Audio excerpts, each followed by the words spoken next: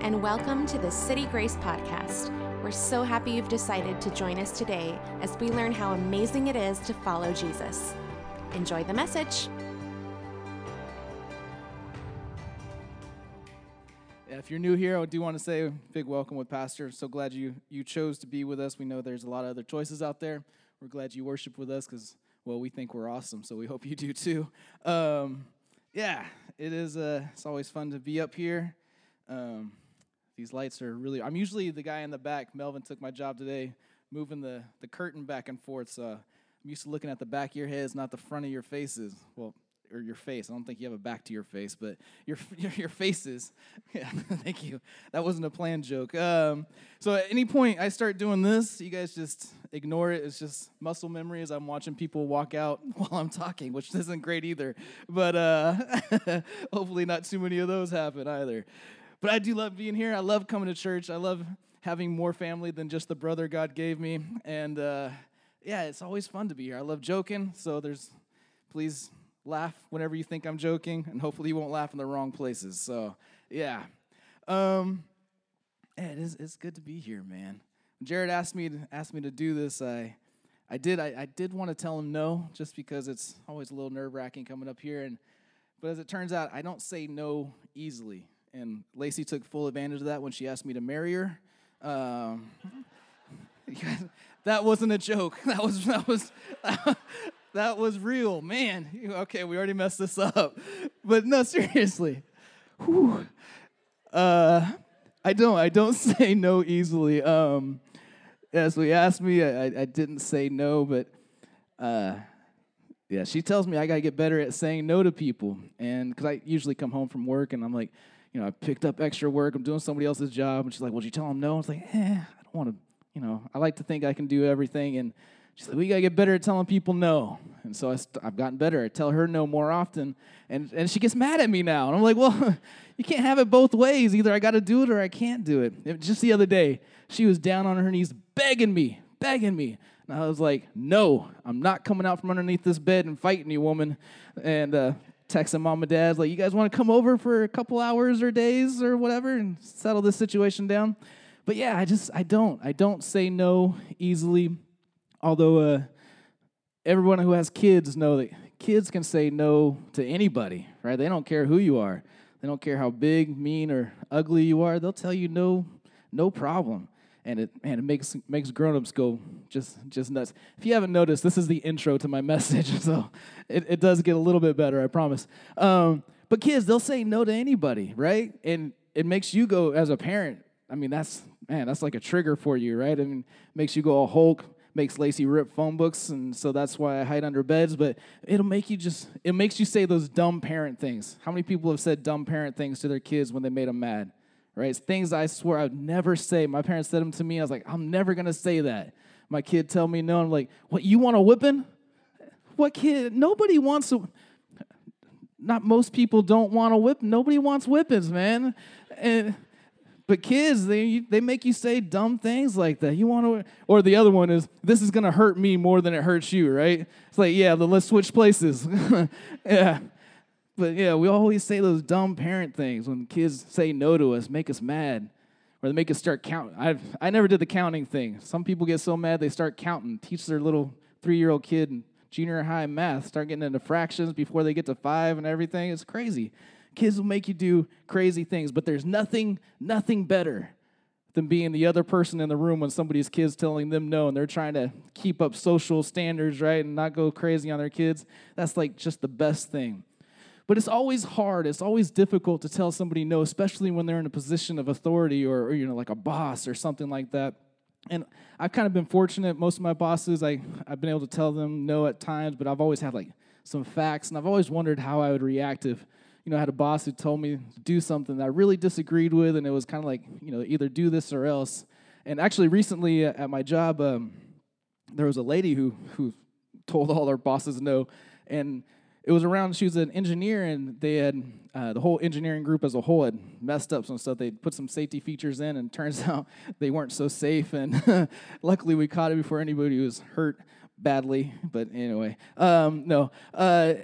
And so they went around and they made everybody sign this paper and they put it in their file, and it was like, it's going to affect their raises, it's going to affect promotions and all this stuff. And they came to her and they said, you got to sign this paper. And she told them no, she wasn't going to do it. She's like, I didn't work on that project. And she showed them, and she had paperwork and everything. And here's what I worked on, here's what I did.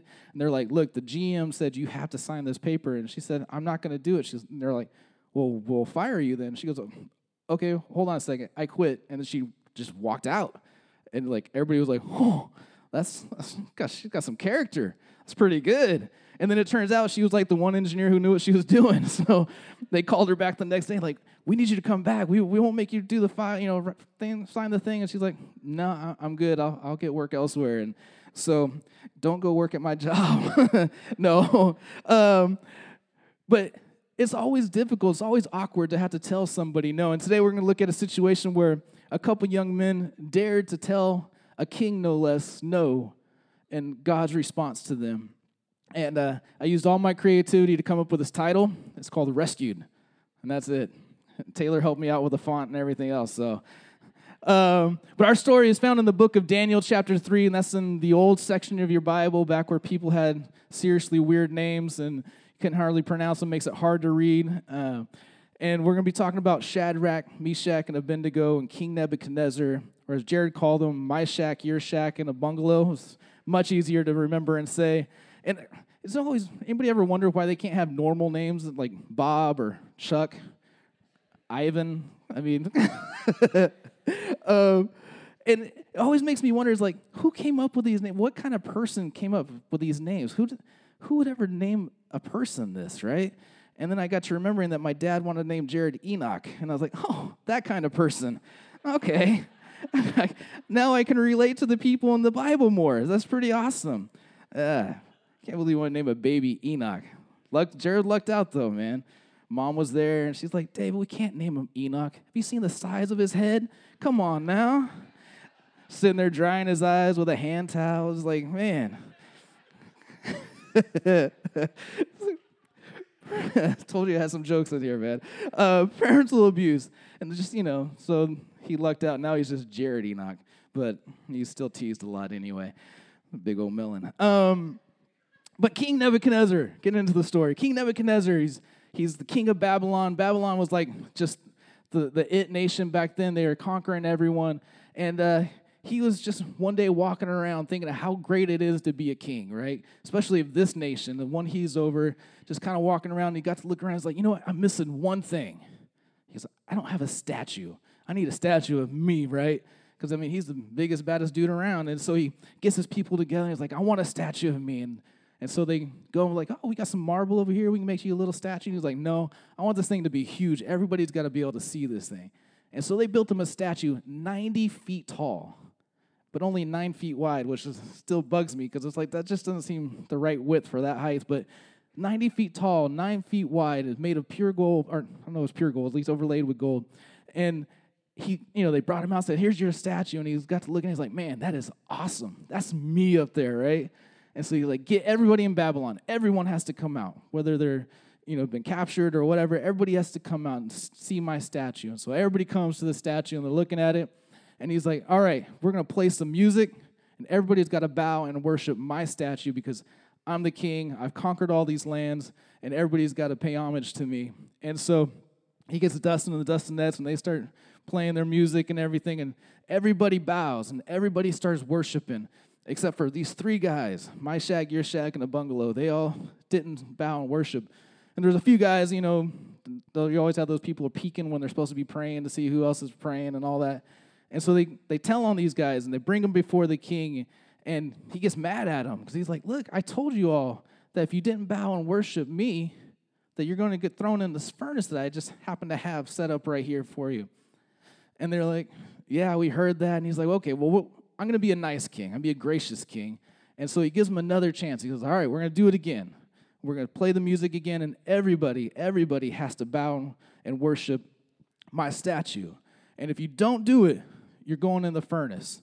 And if you don't do it, you're going to die. And he goes, and you got to think of what King Nebuchadnezzar was thinking. He's like, I already conquered these people once.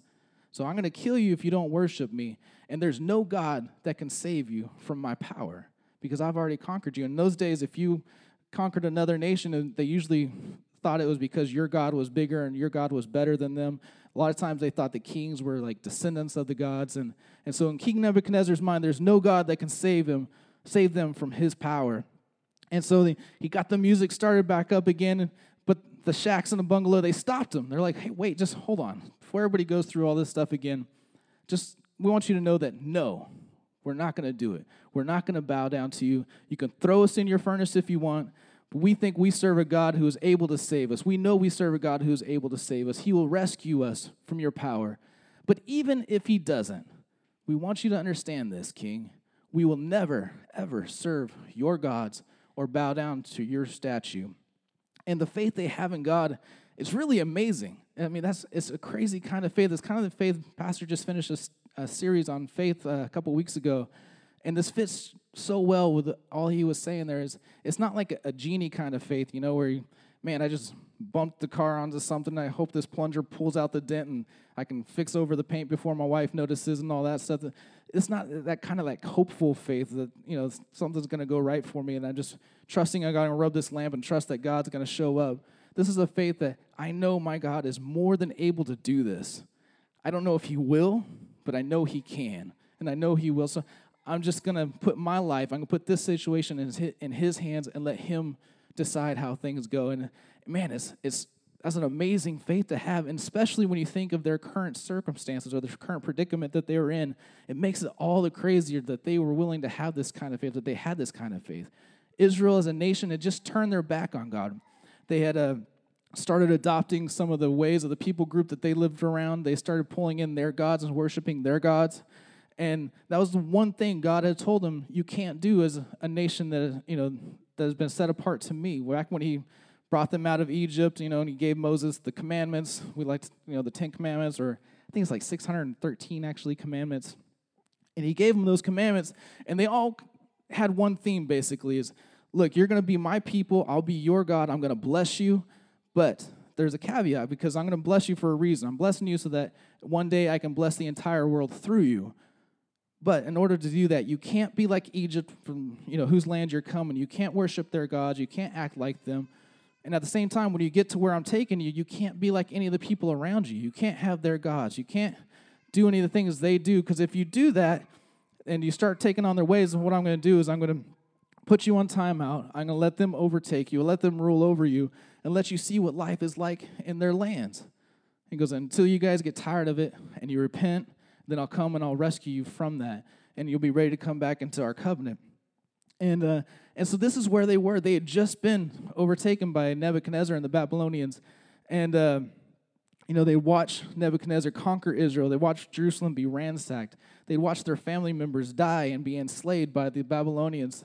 They'd watch their friends die at the hands of the Babylonians. They'd watch the temple of the Most High God. They watched them walk in there, places they wouldn't even go.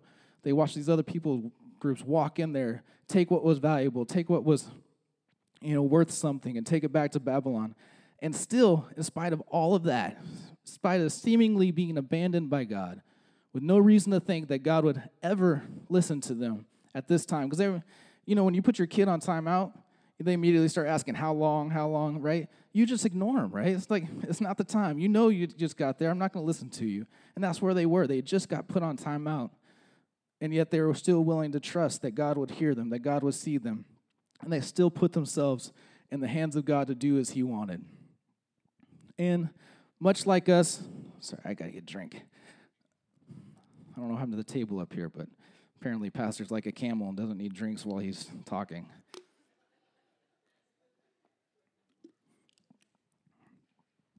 Anyway, as King Nebuchadnezzar, they told him no, as he heard them, and they told him no in front of everybody. He went much like all of us, and he just went nuts. He had given these guys a second chance, and they told him, just no, a flat no in front of everyone, before he really could even finish being a gracious king like he thought he was being. And so to teach them and everyone else around a lesson, he ordered that furnace to be heated up 7 times hotter than normal, which in my mind doesn't make a lot of sense, because if you want to punish somebody by throwing them in fire, you'd want it kind of cooler so it takes longer, right? I mean, that's the real punishment.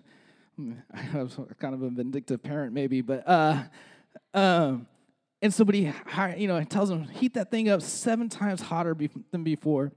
And I can't imagine the fear they must have had as they faced that furnace. I personally have never been burned like by an open flame or anything like that. But my dad actually, he showed us what it might have looked like one time if you were to be thrown into a furnace as we were kids. And Jared's grinning because I think he knows the story, or he should know the story. My dad was great at giving us life lessons as kids. And as I was preparing for this sermon or whatever, I got to thinking, it's like, man, this must have been one of Dad's favorite stories because he showed us, like, at least 2 different times, he had, examples of what not to do with a furnace. And so as kids growing up, he showed us a lot of life lessons. He probably could have told it to us, but it probably wouldn't have stuck as well. And the great thing, too, is he never told us when he was going to show us a life lesson. It was just, like, later on in life, we're like, oh, that's what Dad was doing back then.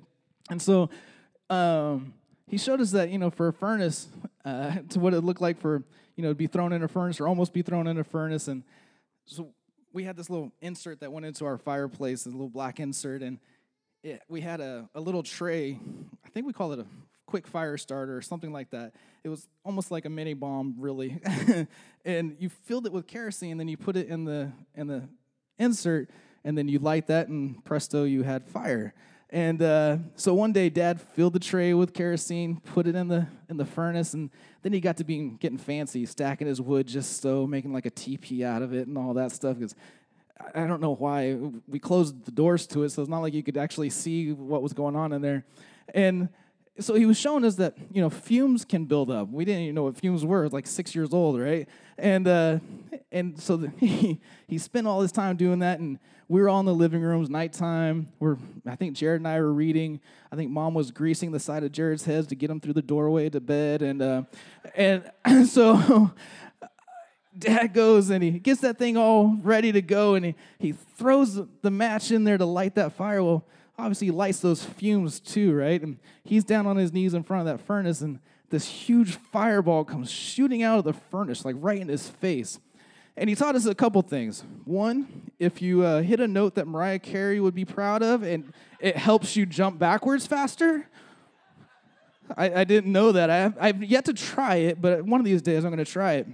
And so he goes just flying back, and he hits the couch, and we're all just kind of sitting there in stunned silence, like, oh, we almost watched Dad die, right? I mean, and he's sitting there, and he looks down, and I don't know why, it's middle of winter, but he didn't have a shirt on for some reason. And he looks down, and he just starts brushing off all this singed chest hair. It's just gone, right? And then it hits him, and he runs to a mirror to check his eyebrows, and somehow he got his head out the way. It was pretty crazy. But we learned that day, right? Oh, that's what it looks like to, almost be thrown in a furnace. Oh, cool. I can relate now to the shacks in a bungalow. And yeah, him in that furnace, man. He almost killed us a few times with that thing. Another time, and this is how I learned how Nebuchadnezzar heated that thing up 7 times hotter. It depends on what kind of wood you use. Another time, Dad, and another life lesson, know what you're burning. And he got eucalyptus wood and he was going to use that instead of, I don't know what we use, pine, oak, neighbor's fence, whatever we use normally in the furnace. And he put like 3 or 4 logs of eucalyptus wood in there. And that thing burned a lot hotter than whatever we normally did. So hot, in fact, that our furnace started glowing. It turned a black furnace, like cherry red glowing. And it heated up our house well. I mean, really well. So well, in fact, that we had to stand in the front yard in the middle of the night in winter, warming ourselves with the heat emanating from our house. And it was he was teaching us global warming before there was global warming. I think it was a bad lesson, but it was a good, a lesson. And we were just at my parents' house a couple days ago talking about other stories I can't even make tie into this one. And I realized Jared and I had BB guns, we had bow and arrows, we had tons and tons of hours of unsupervised time. We had firecrackers, all this. The most dangerous thing in our house was my dad. Not even close, right? I mean, not even, it's crazy. So yeah, I mean, broken bones, Dad. Yeah. So Nebuchadnezzar, he threw some eucalyptus logs on his furnace, and he got that thing crazy hot. So hot, in fact, that his own men, while throwing these 3 guys into the furnace, died doing it. I mean, that's crazy, right? And then he sits back thinking, look, nobody's ever going to tell me no again. This is the power I hold, the power I wield. And then he gets to look and is like, are those guys walking around in there? What in the world is going on? And there's a 4th guy in there now that looks like the Son of God. And he's amazed at it. And he gets as far up in the front yard as he can and peers in there. And he's like, hey, you guys come here. Come talk to me. And so they walk out. And he's amazed. Their clothes aren't singed. They don't even smell like smoke. And he looks at him and he says something so powerful. He says, there is no other God that can rescue like this. And that's stuck with me. I read this, a couple months ago, and this has just been sticking with me. There's no other God that can rescue like this. And as you go through your Bible, you'll find that God is constantly at work rescuing people from physical harm like this, like from illness, like when he healed Peter's mother-in-law. Just walked in the house, healed her. Nobody asked him to. And Peter's like, hey, whoa, circle of life, God. You got to let it happen sometimes, right? And sorry, hope my mother-in-law doesn't listen to this. But he just healed people constantly, right? He saves people from ourselves. He saves us from others. The story of the woman caught in adultery, to me, that's one of the most powerful rescue stories there are in the Bible. Here's this woman she's caught doing something wrong, but she becomes a pawn in some self-righteous guy's plans, right? They're trying to show Jesus up. They're trying to show that he's really not much different than them, or if he is, he's actually blaspheming their scriptures, and God's able to speak to that situation, right? He's able to call them out for what they are, and at the same time, forgive that woman and give her some modesty some form of respect that she can walk away with it. Here, this one that was able to condemn me, but he chose not to. He has love for me. And she still had a tough road to go, but it's an amazing rescue story. And in this room, there's stories of rescue. There's story of healing. There's stories of God just making changes in our lives that's so amazing. And it's beautiful and sometimes hard to believe, as these rescue stories are, like that God is able to save someone from a furnace, right? They were only hints about something bigger, something better that was to come, and quite frankly, something even more difficult to believe. They were flashes of God's grace and of God's love for people, but they all pointed to an event that God had planned from the moment Adam and Eve had told him no. From the moment they decided that they were going to eat the apple or whatever kind of fruit it was, God had put in motion a plan of rescue for all of humanity. And all through the Old Testament, he gave hints, and he mentioned a coming day when there would be one that would repair the broken relationship between us and between him. Something common in all of us, something we all gained from Adam and Eve, is this need to be rescued. We all have it. We all have this thing inside of us that makes us say no to a God that has our best interest in mind. It makes us do things we're not proud of. Right? It causes us to hurt people we love. It causes us to hurt people we actually care about. Paul, in writing to the Romans, and if you don't know who Paul is, he's a writer in the New Testament, and he has an amazing rescue story himself. But Paul, in writing to the Romans, said this in 7:21. He said, I have discovered this principle, that when I want to do what is right, I inevitably do what is wrong. And he goes on to say that there is something innate in all of us that makes us a slave to sin. And it's the sin that weighs us down, and no matter how hard we try, we can't escape its grasp. It's this sin that causes us to react and reach out and hurt people that we care for and hurt ourselves, right? And God knew that we had nothing that we could pay, that we could give to help us escape from its grasp. God knew there was nothing we could do of ourselves to escape this nature that is in all of us. And so he set up a plan to rescue us. And he gave hints all through time of what this plan would look like. But in Isaiah 53, he gets so specific on what it's going to cost and look like for this plan to work. And it's amazing. Isaiah 53 is written some 600 years before Jesus stepped on the scene. And if you can help me out, Taylor, best looking person back there, because it's just her and Ed. So yeah, definitely best person looking back there. Isaiah 53, starting with verse 3 through 11, says, and he was despised and rejected, a man of sorrows, acquainted with deepest grief. We turned our backs on him and looked the other way. He was despised, and we did not care. Yet it was our weakness he carried. It was our sorrows that weighed him down. And we thought his troubles were a punishment from God, a punishment for his own sins. But he was pierced for our rebellion. He was crushed for our sins. He was beaten so we could be whole. He was whipped so we could be healed or made right with God. And all of us, turn to your neighbor and say, that's you. 3 of you said it. Awesome. All of us, like sheep, have strayed away. We have left God's path to follow our own. Yet the Lord laid on him the sins of us all. He was oppressed and treated harshly, yet he never said a word. He was led like a lamb to the slaughter, and as a sheep is silent before the shears, he did not open his mouth. Unjustly condemned, he was led away. No one cared that he died without descendants, that his life was cut short in midstream. But he was struck down for the rebellion of my people. He had done no wrong and had never deceived anyone. But he was buried like a criminal. He was put in a rich man's grave. But it was the Lord's good plan to crush him and cause him grief.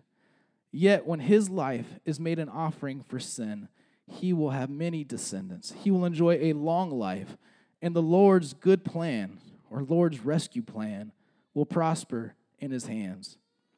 And when he sees all that is accomplished by his anguish, he will be satisfied. And because of his experience, my righteous servant will make it possible for many to be counted righteous, for he will bear all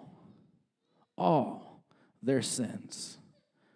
And what makes God's rescue plan so amazing isn't that Jesus was willing to suffer, because many have suffered, right? Many have suffered for their loved ones, suffered for friends, they've suffered horrible deaths. And it isn't that he was willing to suffer and die for a friend. It was the fact that he was willing to suffer and die for a people that rejected him and wanted nothing to do with him.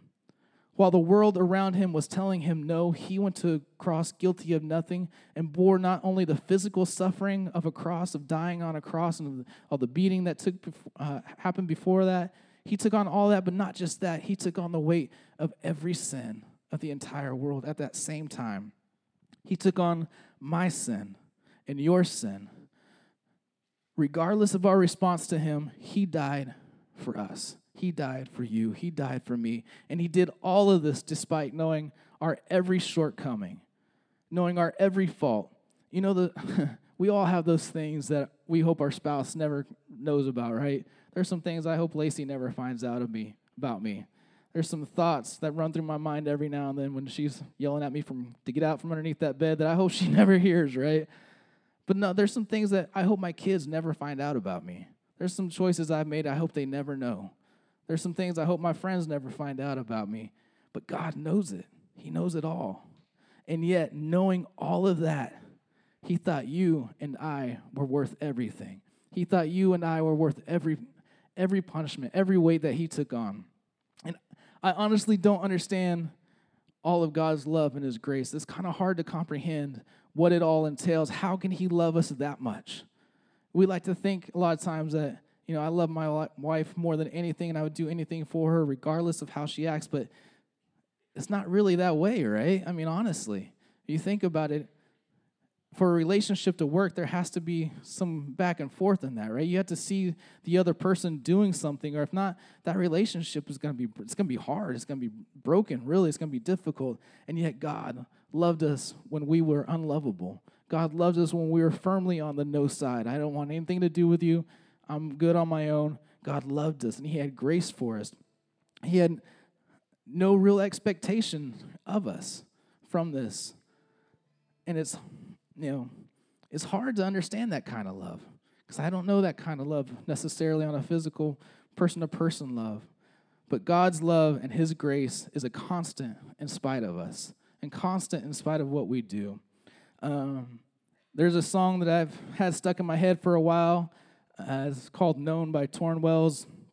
And it says this in, I think, part of the chorus. It says, it's a hard truth and a ridiculous grace to be known, fully known, and loved by you. The fact that God knows everything about us and loves us anyway.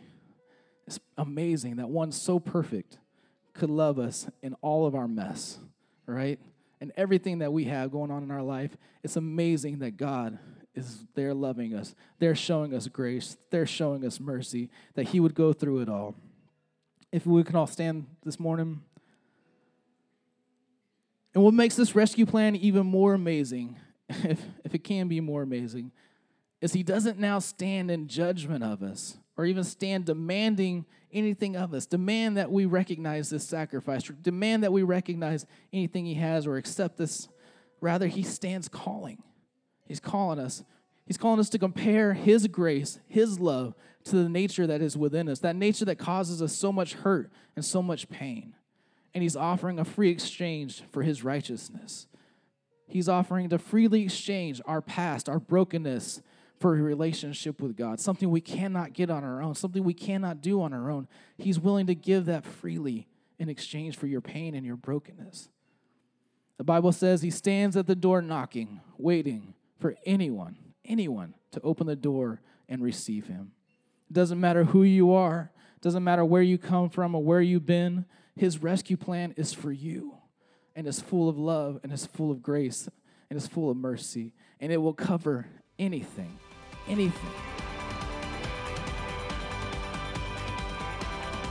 For more information about City Grace, you can find us online at citygrace.church. We'll see you next week.